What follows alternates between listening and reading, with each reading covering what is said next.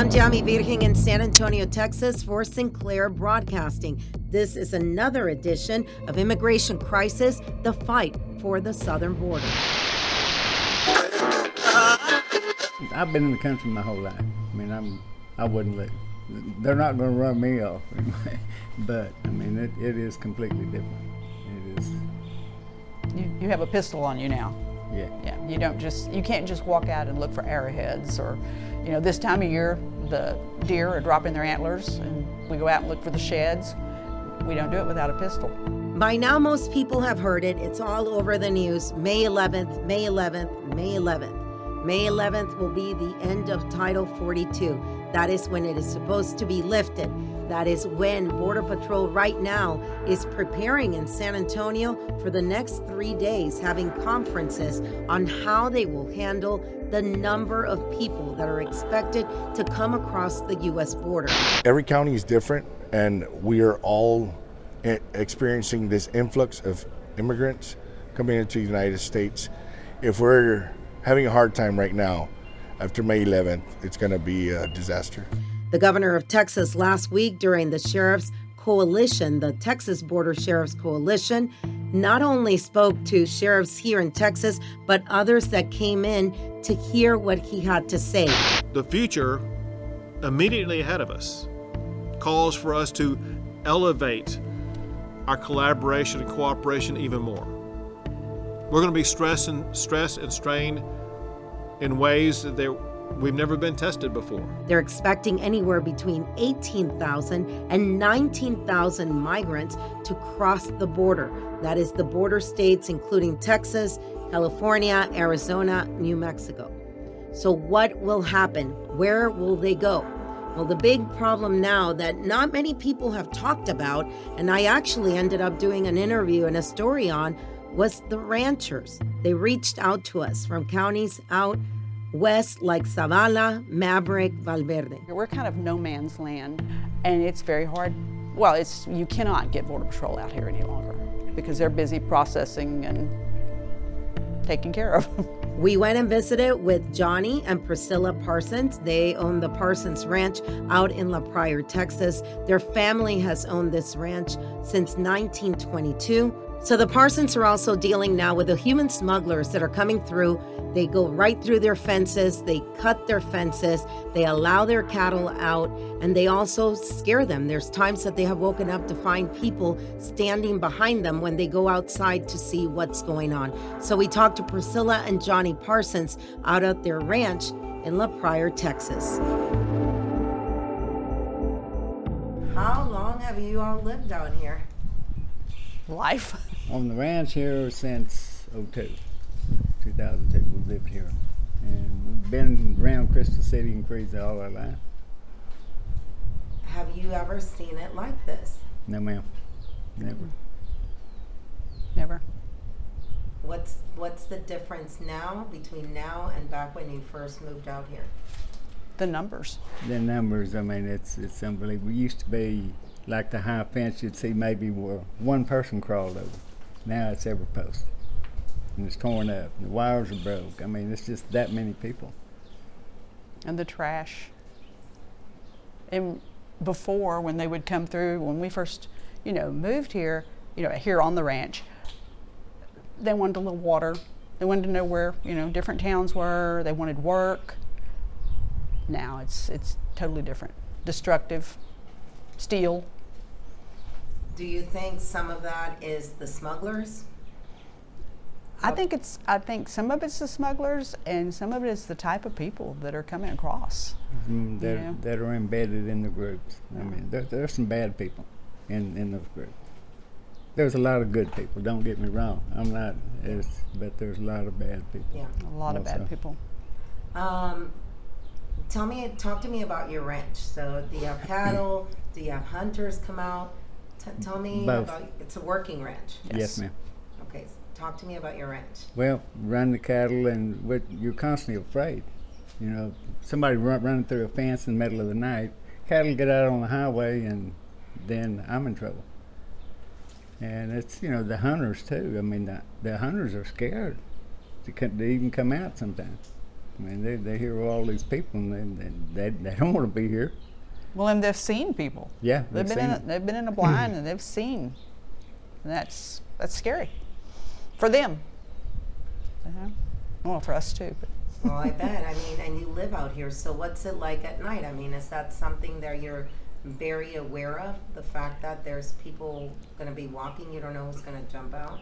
Very much so. We have 8 dogs out here, and I never wanted dogs in my house, but we have 2 dogs that stay in the house just so we can sleep, because I found myself, with one eye open, and if somebody makes a noise and tries to get in, the dogs are going to alert us. We have cameras that we never had before. We had, area cameras where we can look and see what's going on if the dog's barking, so we don't have to walk outside. When we first moved out here, if the dogs barked, I thought, oh, well, it's a skunk, or it's, and I would go outside. If he wasn't here, I'd go outside with a shotgun. There's no way I'll go outside now. If it's a skunk, so be it, or a rattlesnake, so be it. Because I will not go outside by myself. Everything has changed so much. I mean, it's nothing like it used to be. I mean, is it still enjoyable to be out here? Oh. I mean, I've been in the country my whole life. I mean, I wouldn't leave. They're not going to run me off anyway. But I mean, it is completely different. It is. You have a pistol on you now. Yeah. Yeah. You can't just walk out and look for arrowheads, or, this time of year the deer are dropping their antlers, and we go out and look for the sheds. We don't do it without a pistol, and we don't do it alone. I in the mornings I wouldn't hesitate to take my cup of coffee and walk around and look. There's no way. No So way. it's I wait till changed he's your home. Yes. Yeah, it's changed your life. Oh, yeah, definitely. Okay. Definitely. Let me ask you, and I'll just say law enforcement. So you guys have law enforcement that live on your property. Yes, we do. How has that helped you? It's helped because there's a presence. There's in and out, and he has friends, and they come to visit, and people notice. A lot of people notice, and it's helped. There are some basic trails that come through the ranch, and one of them isn't used as much since this has happened. Since we've moved him here, that's helped. Now there's 2 areas where they go through mainly, and that's helped a lot. Plus peace of mind. Of course, he works nights a lot, so he's not here, but still. Yeah, but you have some presence. Yes. But I mean, when you're talking about the smugglers, they're very smart. Oh, They know definitely. the area, so now they know that ranch has law enforcement that lives on property. Yes, and that has helped. That has helped a lot. And our county, there's 20 deputies. This is over 1,300 square miles. There's no way 20 deputies, even 24/7. These guys have got to sleep. They've got to do something. They can't cover this whole county. And thank goodness, a lot of people are not happy with our governor, but we appreciate all of the DPS that he has sent to our area. We definitely appreciate it. That has helped tremendously. And here, in this location, like I was saying earlier, we're kind of no man's land. There's a kind of a line that goes actually through the ranch, and one side is the Carrizo Springs Border Patrol Station, and the other side is the Uvalde Border Patrol Station. And it's very hard. Well, you cannot get Border Patrol out here any longer because they're busy processing and taking care of them. What do you think is going to be the solution? Is there really a solution to all of this? I think holding people accountable. I have a friend that they had a bailout and they managed to catch the driver. He had been caught 4 times. Wow. 4 times. Booked, put in jail, released 4 times. That should not happen. That should not happen. How old is he? I don't know. I didn't get an age. Was he a minor? Because I'm seeing a lot of No, minors. I don't believe he was a minor. Okay. Yes, I understand the minor. This was an older person. But 4 That's times. what they're going to have to do something about that. The drivers, and as long as they know that they're going to get in trouble, they're not going to do it so easily. Maybe a stiffer penalty by the state. Oh, I mean, the definitely. legislature is in session right now, so they could very easily change the penalties for it. Do I you would- think that would help? I think that would be a first step. How's that? That would be a first step.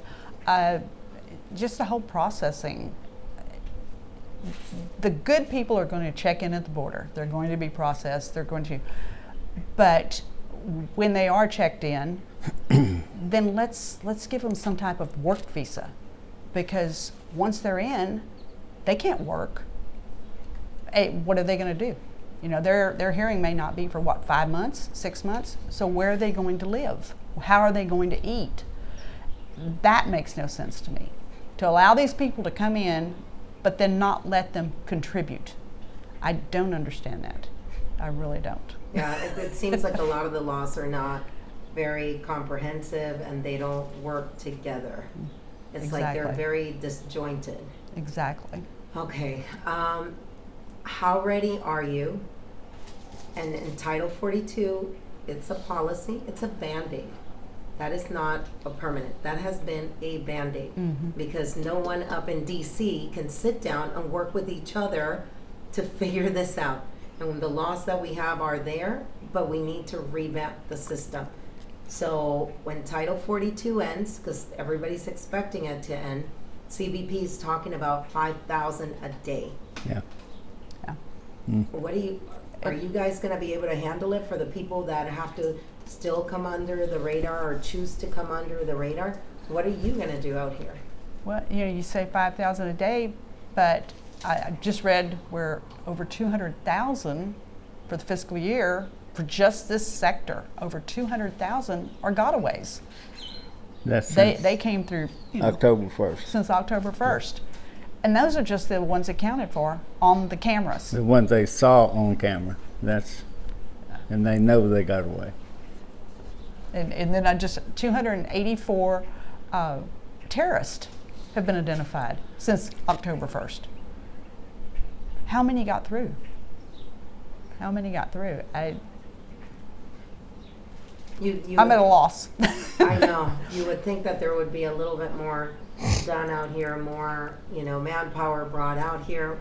Helicopters, we talked about we that do. last week, because I think you all share one helicopter for the counties right around here. I believe so. I mean, there's just, like you said, manpower, there's just so much, but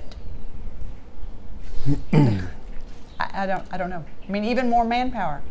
What are you going to do with them when you catch them? There's not enough prison space. There's not enough.